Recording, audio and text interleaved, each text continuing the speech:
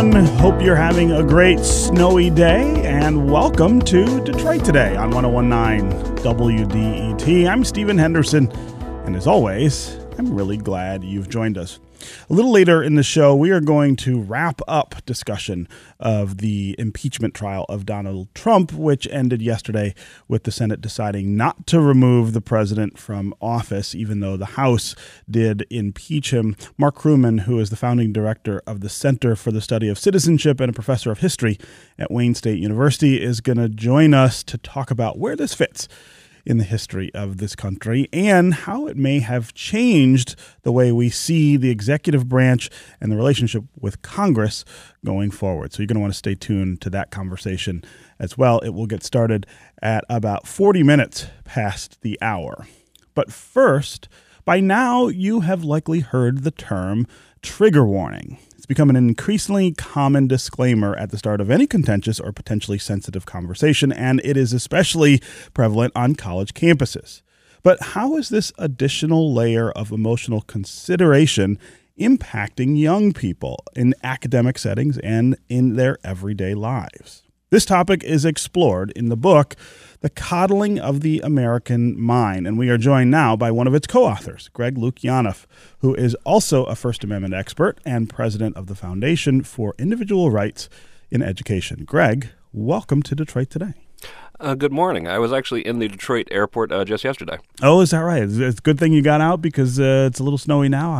You might have had a delay if you had tried to get in. I did have two Coney dogs. Well, there you go. That is excellent. All right, let's start with what exactly you mean by the term coddling of the American mind, and who's responsible for the coddling you say you're observing in today's youth. It's funny. I've never actually been a fan of the title. You don't like the title of your own book. I thought it was the title of an article I wrote with John Haidt in 2015. I didn't like it then, and then I was like, no way, that's going to be the name of the book. And then at the last minute, the publisher was like, nope, it's going to be the name of the book. I'm like, no! Because really, I preferred the title Disempowered because that's what I really think we're doing to a generation of students. I think we're proceeding from the assumption that they have less resilience, that we have to kind of protect them from, frankly, just a lot of the world. And the way we explain coddling, and how I can live with it, is all we mean is sometimes attempts to help people, to protect people, can actually backfire and, as I wanted to title it, disempower them. So talk about how that's happening on college campus. What is happening that you say is failing young people and setting that generation of young people up for failure? Well, to give you a little bit of backstory here, I've been working on campuses since about 2001. I'm a First Amendment specialized lawyer, and for all of my career, the students were absolutely the best constituency for freedom of speech.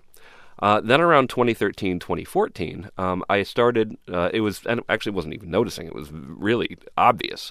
You started having a lot more movement of students against particular speakers, incidents in which they were shouted down.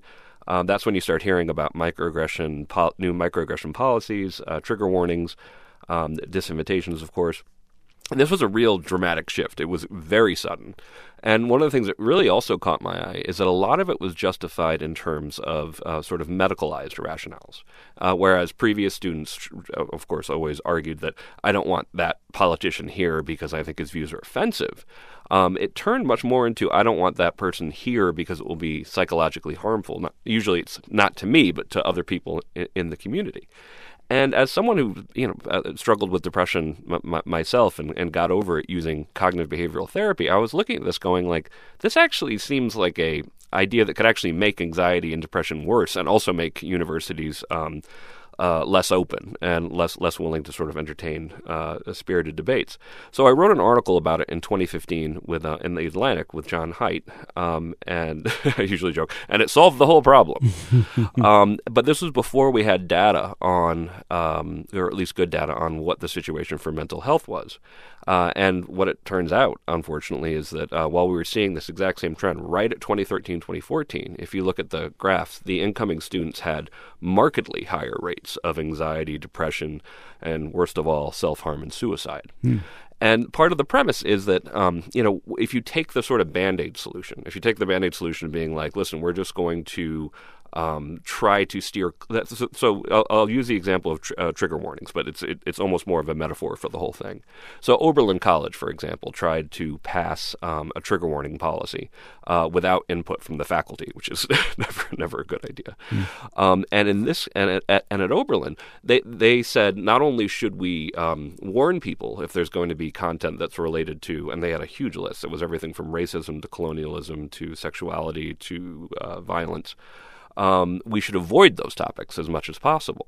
And of course, as soon as the faculty hears about this, we're like, how on earth am I going to do my job if I have to avoid every serious topic, in my field? And there was this idea that you could benefit by avoiding things, and the problem that I see, also to continue using the metaphor of trigger warnings, is that you can turn something that merely is an aversion into something that feels a lot more like a phobia. And worst of all, if you turn it into a schema, the idea that it's kind of fundamentally part of you to not handle being exposed to, say, discussion of violence, that's actually can be deeply psychologically harmful. And we've seen this approach in speech code policies, in even in the way that students are introduced to campus. That the fear is that we're helping, at least in part, create a self-fulfilling prophecy of anxiety, depression, a sense of helplessness by kind of assuming that there is great fragility, that there is great help, that all of these students need constant attention.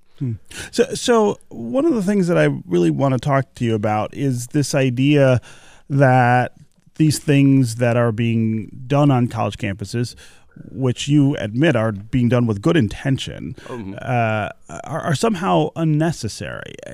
And there are parts of the book where it seems like you're saying, as you just said here, that somehow this is more harmful to young people than protecting them, or than letting them, experience some of these things in classrooms and other places.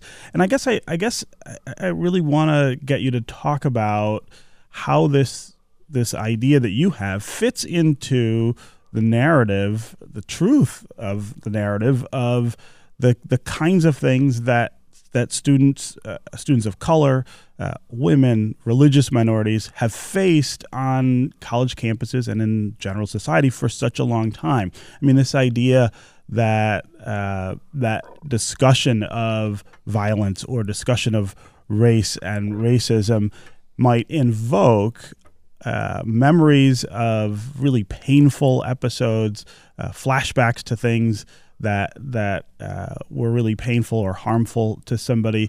Do you dismiss that offhand? Do you not buy the idea that these environments on campuses should be mindful even of those possibilities?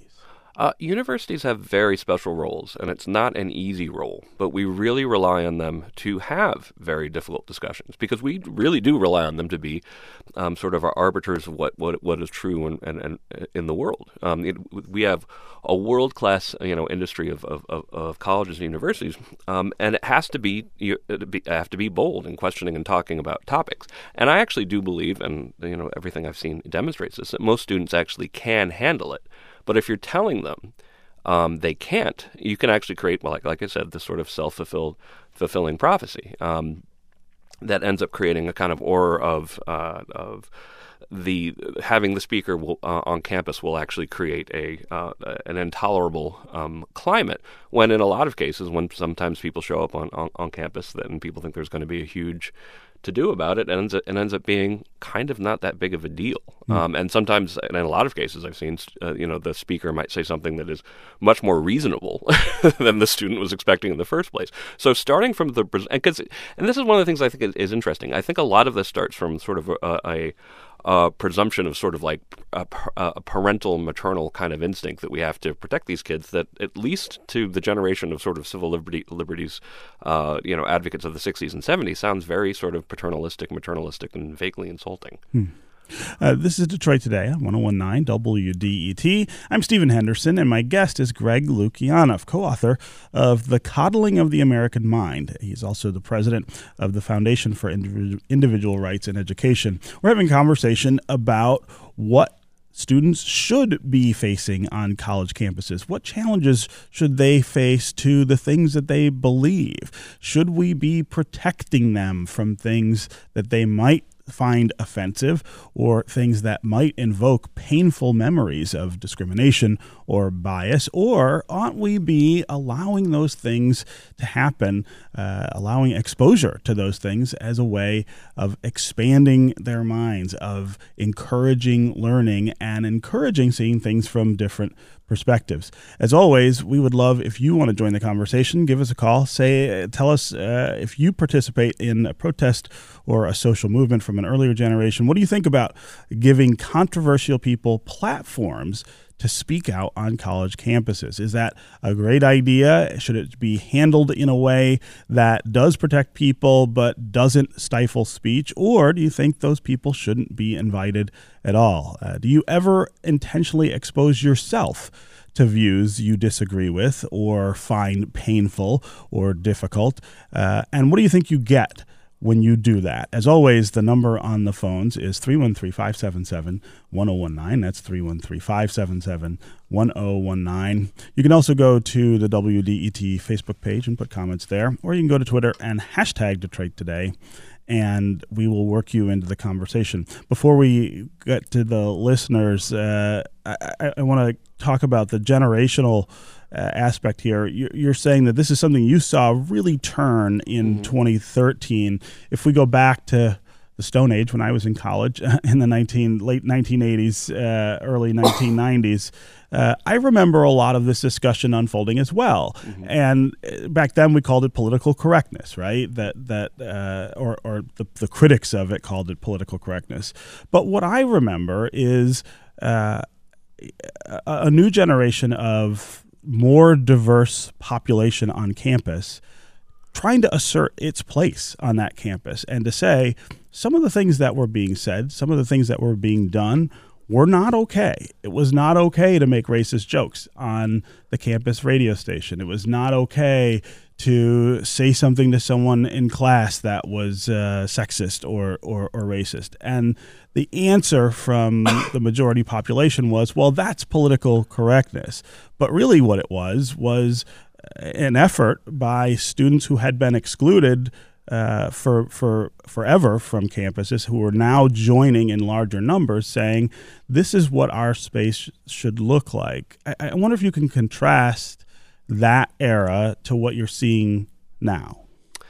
Well, before I do, I want to clarify something, and I think it's very helpful for people to put some meat on the bones to what this actually looks like. Because when it stays in the realm of abstraction, it's always, well, we have these good intentions and we want to protect women and sexual minorities and minorities in general, and we're going to pass these rules and it will benefit them. That's not generally the way it works. And as a civil liberties guy, you generally see that a lot of times the original intention of what the restriction is doesn't look anything like the actual implementation. So I'll give three examples of the biggest cases I'm dealing with right now. One represents the polarization issue that we talk about in the case that is actually in the book that is actually speeding everything up. And this is probably the case I'm the most angry about. At Babson College in Massachusetts, a professor who was cracking a joke, frankly, about Donald Trump's statement that he's going to attack cultural sites in Iran, put out a tweet saying, "Hey, Ayatollah Khomeini," and of course that's he being anachronistic right there. You should consider these places to attack: the Mall of America or the Kardashian residence. I mean, if you end something in the Kardashian residence, obviously you're kidding. And he was fired immediately for that, partially because of this environment that we've created, where we're where universities, if something can be offensive, they tend to jump on it. Also at Harvard, and this has been since the book has been produced, a eminent African American defense lawyer who'd actually spent his career defending people all over the political spectrum, including poor and indigent minorities as well. Was removed from his job as a steward of a college of a housing of a dormitory because he represented Harvey Weinstein. Now, this to me is, I'm a lawyer, so we actually think of it as noble and correct to defend even the most despicable people. We actually think of that as like placing your ego to one side and actually doing what's for the greater good. And the idea that he could be fired for that, but the justification very much came from the original idea that we can make this a more tolerant place, and it ended up meaning that they ended up kicking out of an important job, an African-American scholar. At Truman State University, for example, this was also kind of warped because they used an emotional offensiveness, a fragility argument, to ban information from the vegan club on campus. So in a lot of cases, I do hear a lot of people talking about kind of like, well, there's these broader goals to right past wrongs, and then when you see what they look like when they're actually in the hands of the people who implement them, they end up being borderline nonsensical in a lot of cases. But I guess what I'm asking is whether you see any merit at all or credibility in the idea that college campuses forever were unwelcome spaces for a lot of groups, and that a lot of what you're seeing is an effort to make them more welcome, even if it's resulted in these excesses that you're bringing up. The idea that college campuses have to change and that the climate has to change is something that I guess I'm wondering what you think about. Do you agree that those things need to be done? And that's entirely legitimate to argue for that. In the 1980s, like you said, the first sort of great age of speech codes was also at the same time a huge expansion of the diversity of the student population. Right. So, but definitely, from I'm on the side of, and that means a greater commitment to discussion, to making to inclusion, and having difficult discussions. Whereas by the end of the 80s, as a lot of us thought, it was more like putting up the white flag, saying, "Listen, this isn't discussing these things isn't working, so let's actually clamp down on speech."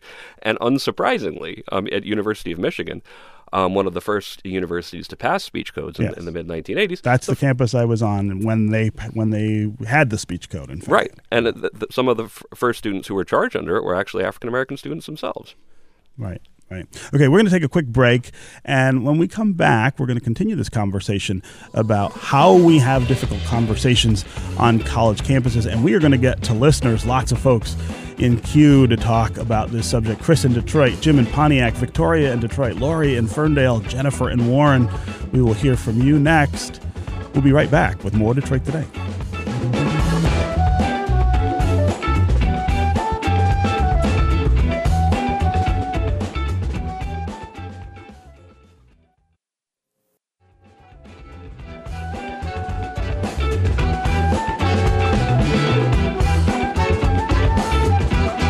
This is Detroit Today on 101.9 WDET. I'm Stephen Henderson, and as always, thanks for tuning in. My guest is Greg Lukianoff, co-author of The Coddling of the American Mind and president of the Foundation for Individual Rights in Education. We're talking about how we talk about difficult subjects on college campuses. Are we going too far and protecting young people from even just basic challenge to their ideas, the things that are kind of at the core of the idea of education and higher ed?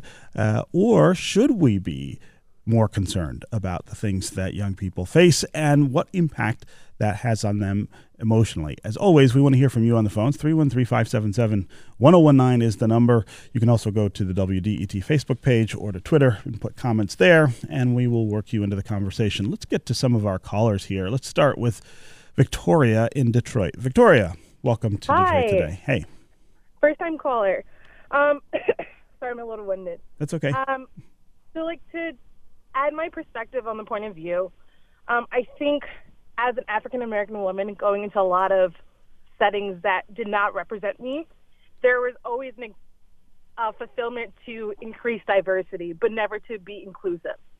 So, I didn't know what caucusing was until I entered a workplace that provided structural implementation to say that, a lot of our systems are based on white supremacist ideologies.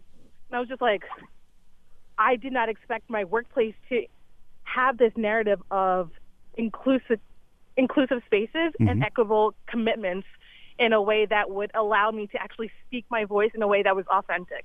For example, there were structural things that were going on in a workplace that my white colleagues did not see as being oppressive, but for myself, it was oppressive for me to censor the way that I was wearing my clothing, censor the way that I was wearing my hair, censor the way that I was talking in the sense of code switching. So, for example, I would speak to a few colleagues that were African American, and I would code switch, and I would talk to them in a different dialect. And I had a supervisor pull me over and saying, "You're not representing the company in the values that we hired you for." And I said, "What values are those?" Because for me to speak a dialect that is authentic to me is for me to speak dialects that allow me to be efficient, for me to make sure that I'm conducting myself in a way that's professional, and to challenge not only myself, but also to challenge the norms that you grew up with, and for you to say that, like, hey, I mean, I understand the lens you're coming from, but let's have an open dialogue about it. I think a lot of structures do not allow the accessibility for people to truly access the power that they have themselves, because if you allow people to come into a structure that compromise themselves to begin with, you're not having authentic voices. For example, if someone grew up in the suburbs of, let's say, Birmingham, and you're African American, and you grew up in Detroit, you have two different perspectives. So you're coming from two different biases just to begin with. So imagine that you have a different experience when you come from a different social class, a different ethnicity. We don't have a lot of spaces to have, like, true dialect to say that, like, hey, the reasons why you think the way that you do is because of biases that exist, right, and we're not even honoring that to begin with. Yeah. So, like, Victoria, I really appreciate the call and the perspectives there. Greg Lukianov, one of the things she's getting at there is, again, this idea that if you are part of a class of Americans that has been excluded from college campuses or other spaces for such a long time, and once you arrive, you sort of awake to the ways in which those spaces have been structured around the majority population, and in some cases to your detriment. Again, what's wrong with saying we gotta deal with this? We have to think of these things differently, and we have to reconstruct that space in a way that includes everybody. There's absolutely nothing wrong with saying that. Where, I would disagree, and I didn't hear this at all in what she was saying. It would be where you're saying someone has to be fired because they, have the wrong opinion, and I see this a lot, unfortunately. Or a student has to be expelled. That's really the point of departure. But when it comes to this kind of like boogeyman of safe spaces, and this is something that conservatives really glom onto. They have this idea that this is a term that means something very specific, when I've seen about 7 different meanings for it. But what I was hearing in the caller's argument was the lack of the idea of having what I came up with, which was the idea that a safe space was an opportunity to actually have serious talks, to be real, and actually get into the nitty gritty and talk about the difficult things. And I think partially what I was hearing as well is that lots of campuses they talk about having inclusivity and diversity and having diverse points of view, but then a lot of them will actually sort of push people to their to groups that reflect their existing viewpoints and don't facilitate the difficult conversations in between. And that's one of the things that I think is one of the reasons why I oppose speech codes, is that you're not safer from the world for knowing less about it, for knowing less about what people really think. And I do think campuses punt on this a lot. AK on Twitter says, does he, Greg, believe that public universities have an obligation to grant neo-Nazi Richard Spencer a platform? How about anti-immigrant rabble-rouser Milo Yiannopoulos? Let's not pretend this is just about oversensitive youth. What about the most extreme speech? What about, go ahead. I'm an old school ACLU guy. I worked at the ACLU of Northern California. I think my answer here is going to be pretty predictable. I think the ACLU was right to defend the Nazis at Skokie, for example. So bigots have free speech rights too, and I do think that people are thinking. The marketplace of ideas metaphor has kind of harmed our thinking on freedom of speech. It gives this idea that the best idea will win, which is, of course, just not true. The best idea often flounders for ages and might never win.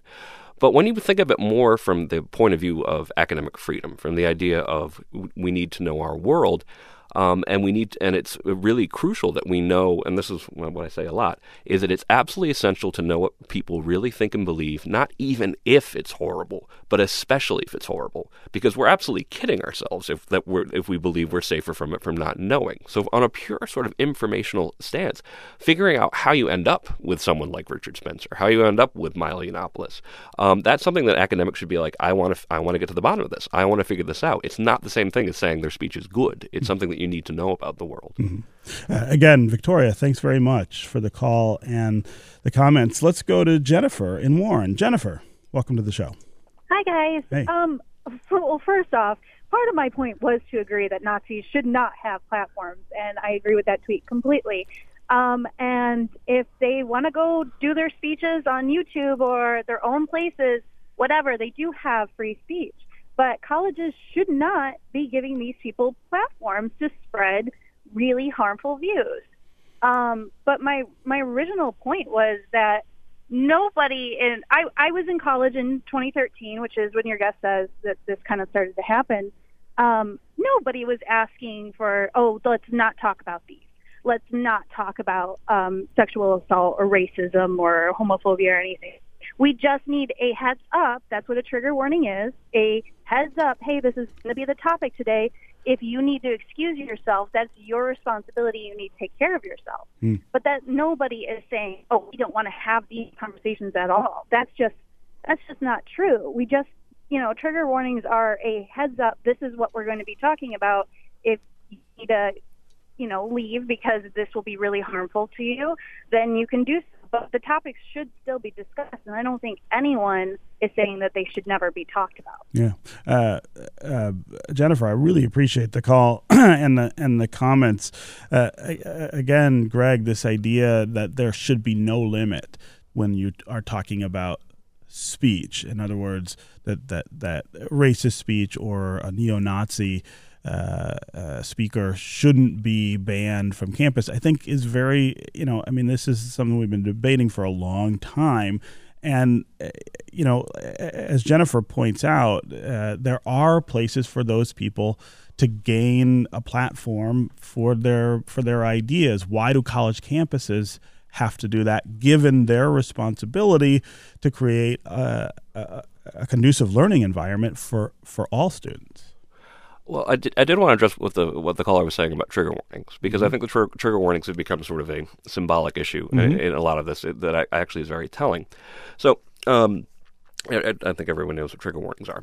Our argument in the original article in the book was not these are silly. It was simply that there's no evidence they're helpful to people who suffer from trauma. There's lots of mainstream psychological reasons for thinking that they're harmful to individuals, both the individual suffering from trauma and from the people in the class.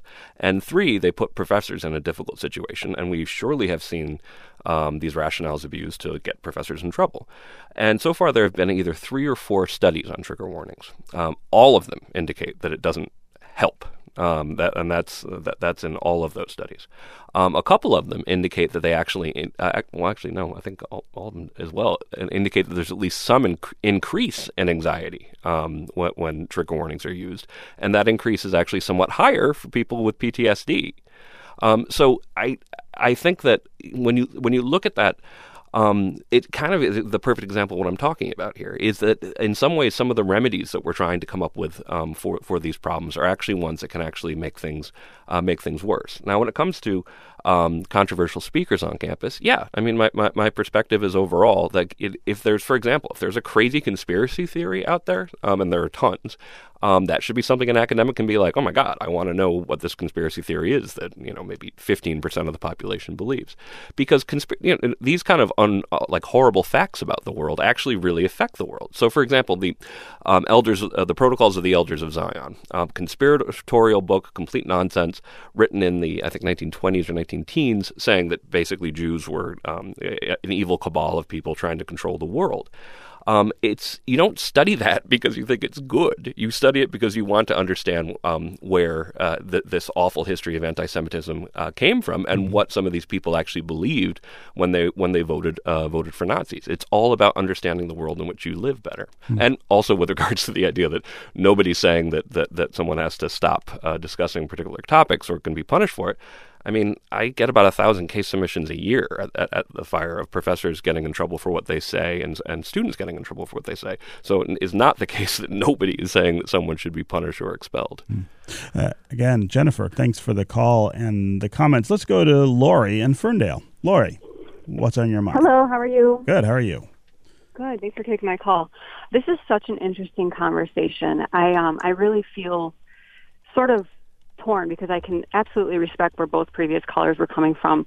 And I am not an African-American woman, so I do not understand what that's like to be in a collegiate setting or in the workplace. But I am curious as to what the guest thinks about this sort of notion that we've all fallen into or conformed to, in that it's easy to have a conversation to the peanut, or with people who are like-minded or have similar values and perspectives. And if you don't have dialogue with people who have different values and perspectives or point of views or experiences, that you never really grow. You're not challenging yourself, and then you're also not challenging the other person. So I'm going to imagine that this Nazi person you guys are talking about probably has never really had dialogue with someone who's completely different or of a different race. So I'm just curious what your guests would think about that. Great question, Lori. Go ahead, Greg. Great question. And one of the things that brought me and John Haidt together is we're very interested, both from a political standpoint, but also from a scholarly standpoint, in polarization spirals.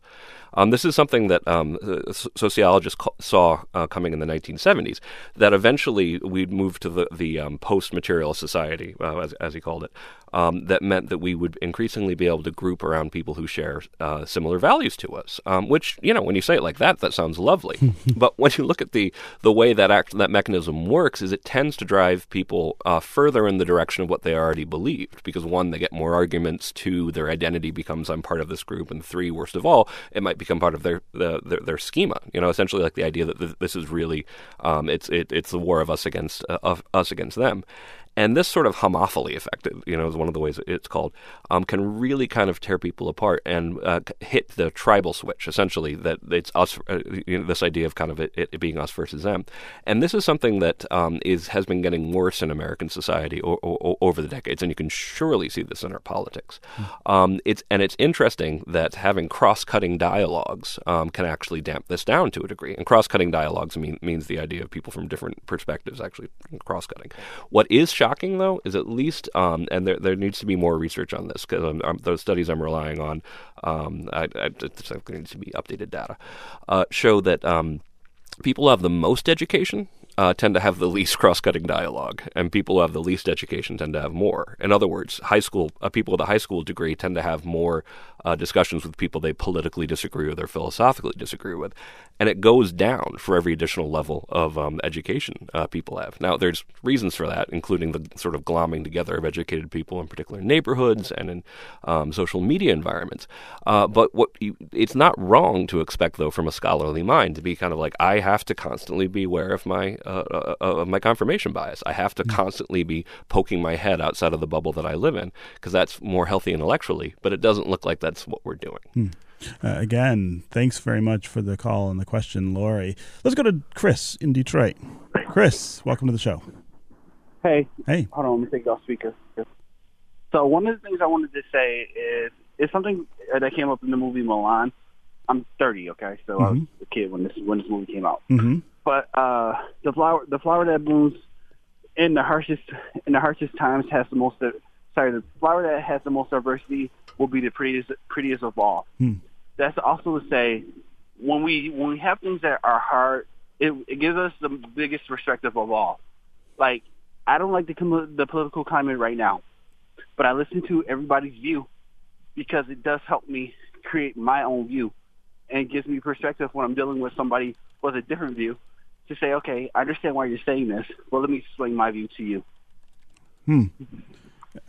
Chris, I really appreciate the call and the thoughts, and I think, Greg, you would probably agree pretty strongly with what he's saying. 100%. I think that one of the things that that sometimes people have a hard time with is part of being, I think, just a citizen or scholarly or whatever you might want to call it, is always taking seriously the possibility you might be wrong. Always taking that seriously. And I think that by some of the discoveries of freedom of speech is essentially realizing that we're not that clever individually, and that there's an infinite ocean of things to know. And approaching the world with epistemic humility can just benefit your life in so many different ways, and it sure would benefit our politics.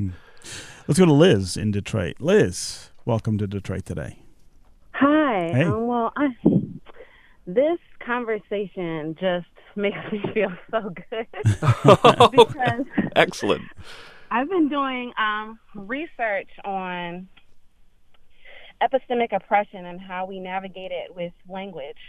And among my students that I spoke with or that I've interviewed, they use very specific phrases to help them navigate spaces. But most times when they are silent, when they don't challenge themselves to address things that bother them, they become complicit with everything that they're combating. Go just a little further with that idea, Liz. I mean, this is very interesting. I think I get what you're talking about, but explain just a little more what you're seeing. Well, and I guess you can go back to even like if students don't want to have speakers on campuses. Well, if you don't allow the space for that speaker to come and then you to address what it is that you don't agree with, and you can't talk those things out or at least express yourself, you become complicit with the action. You're silencing yourself. And then you just continue to allow that whatever oppression or microaggression you're dealing with to have a platform and you not have anything. And so I've seen, even with phrases like "it is what it is" or "it's all good," more than not, whenever somebody is using those phrases, it's because something is exactly not good. That's well said. It's because they don't agree, and it's kind of like Minesweeper, right? So you sometimes would rather not even deal with it than have to address it.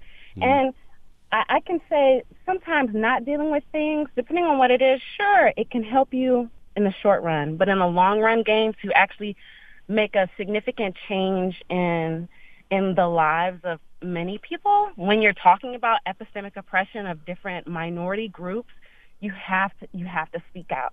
And so on college campuses, maybe instead of having this trigger warning or not inviting people to speak at all with these controversial views, allow people the space to speak, but then provide services to help people if they are triggered. That way they can have somebody work through it with them, have people help them work through it, but then they're not being silent and silencing themselves and silencing others. Liz, I really appreciate your calling and adding that to the discussion. Greg, I'll give you a chance to respond before we have to break. Oh, I'd be happy to. I mean, I just entirely agree, of course. When it comes to the very real problem, though, of anxiety and depression on campus, I also take that very seriously. And, someone who's suffered from this myself. And I do think that being aware of ways that we actually might make it worse doesn't make it go away. And that I am happy to see that campuses, a lot of them are offering a lot more services for anxiety and depression, but they're being overwhelmed at the moment because the numbers are just that large. I'm pleased to see that there are increasingly smart technological ways, to even apps that allow people to immediately get a counselor, a psychological counselor to help them. Because I do think that we are navigating a very real crisis, and my fear is that in some cases we make it worse.